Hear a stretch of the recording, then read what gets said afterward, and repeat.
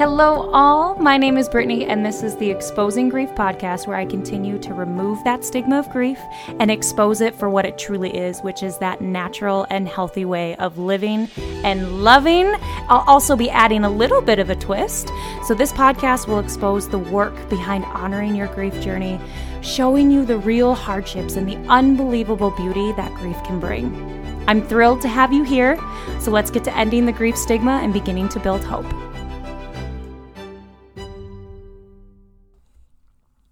Hello, welcome back to the Exposing Grief podcast. I hope you have been enjoying the first couple of episodes of this podcast and are starting to get into the rhythm of what we're actually doing here. So I know I mentioned this podcast obviously is intended for those who are currently walking and honoring a grief journey, whatever that journey may look like. But I also want to make sure that this podcast creates a space for and welcomes anyone to listen to this podcast who is supporting a loved one who is grieving. I want to create a space for and encourage anyone to listen to this podcast who is walking alongside an individual who is grieving as they explore their own unique grief journey. Because having a strong and safe support system is so incredibly powerful to one's grief journey, and knowing how to properly support a loved one who is grieving is so important. So with that, I am here to talk to you today about the things that individuals who are grieving wish you knew. So I'll highlight 5 of the most common ones I have heard along the way. However, I'm aware there are so many more. So if you feel moved and you want to share what you wish your loved ones knew while walking your grief journey, please don't hesitate to reach out to me, or you can comment, or you can DM me, whatever you want to do. But you have powerful information to share, and I am so passionate about your voices being heard. So my contact information is always in the show notes of each episode, so don't hesitate to utilize that and connect. Let's connect. I love this. So let's dive in. Starting with number 5. Grief has impacted multiple, if not all, areas of their life. So typically, we only see the surface of one's grief. We see the obvious. We can recognize the person they've lost and maybe acknowledge a little bit of how that will shift their world. But what we don't see are all the other areas that have been impacted by this loss. So for example, when one loses a spouse, they've not only lost their life companion, they've also lost their co-parent if they have children.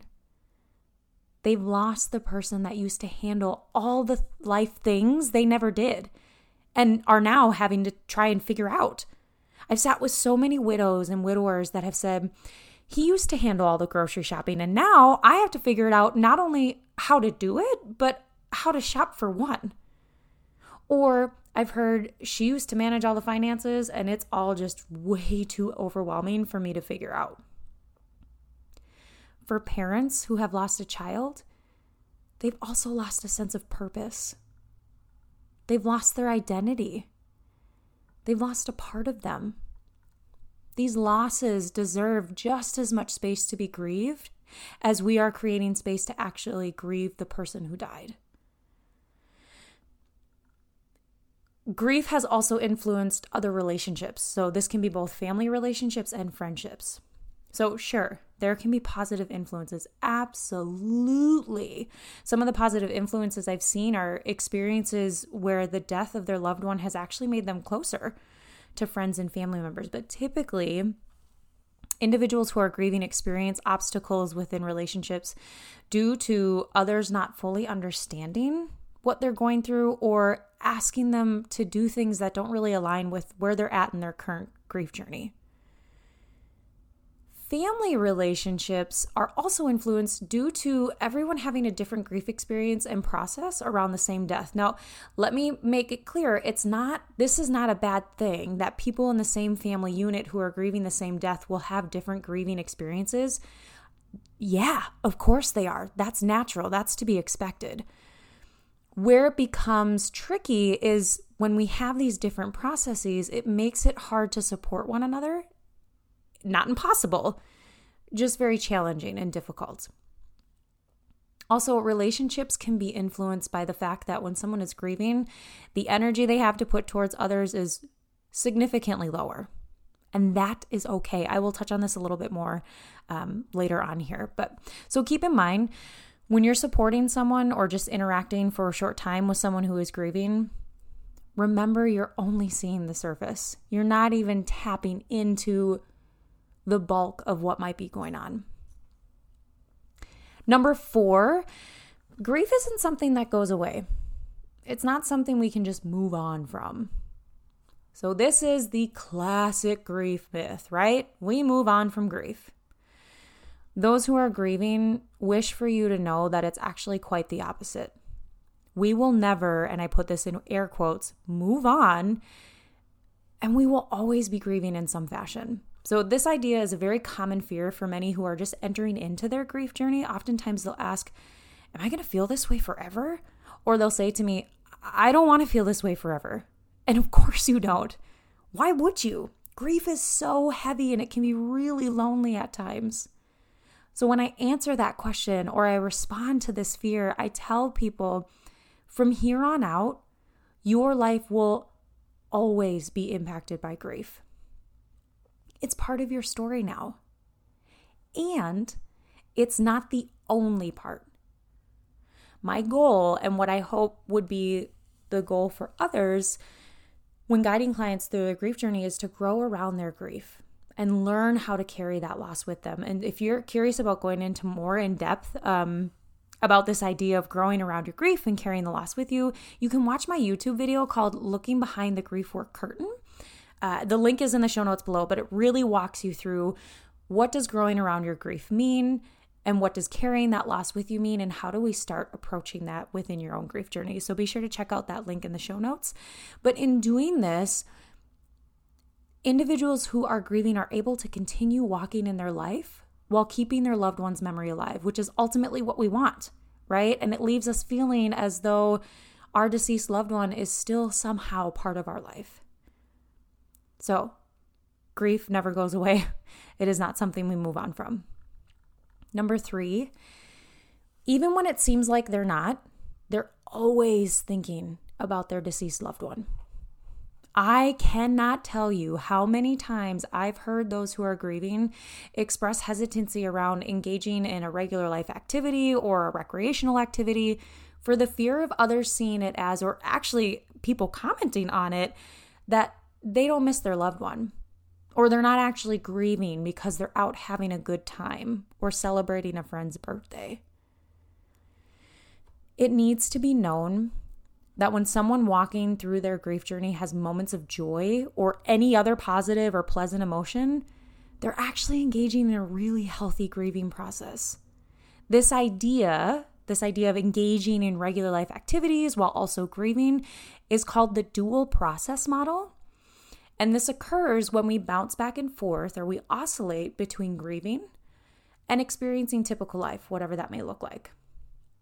So when you see someone who is grieving going out to a barbecue or celebrating a birthday, I encourage you to keep in mind that they are engaging in a healthy grieving process, and I guarantee you they are thinking about their person multiple times throughout that event.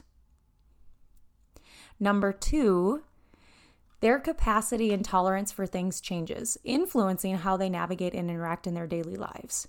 So I hinted at this a little earlier when talking about one's energy for other people tending to be lower when they're grieving. This oftentimes is an element of grief that isn't recognized until someone is in their own grief process, which is very common, right? We don't really know how we're going to navigate this or what we're going to experience until we're actually in it. Usually, this recognition will come out after realizing, wow, I can't do the same things I used to in the same way that I used to. Or I just don't care about that stuff anymore. Our capacity for what we take on and manage changes, as well as what we have tolerance for. And now some of these changes are a positive thing for individuals grieving, such as recognizing that maybe we need more healthy boundaries in our life. And some of the changes we may want back, right? We may want it to go back to what used to be our normal. So if you are experiencing this with your own grief journey, I encourage you to give yourself some grace. Your life has shifted drastically. Like we talked about in the first point there, right? It's going to take time to establish a new norm. And if you are someone supporting a loved one who is grieving, please be patient. Validate what they might be experiencing and ask, how can I help you? Number 1, I am so incredibly passionate about this one. So if you take nothing away from this episode but this point, I will be so happy. So the number 1 thing I have heard others wishing they knew about their grief is that they are more than their grief. We are more than our grief. This one is pretty straightforward. There is more to us than our grief.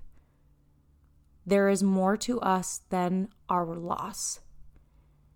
It's not uncommon for someone new into this grief journey to experience others not only seeing them, experiencing others only seeing them as their grief.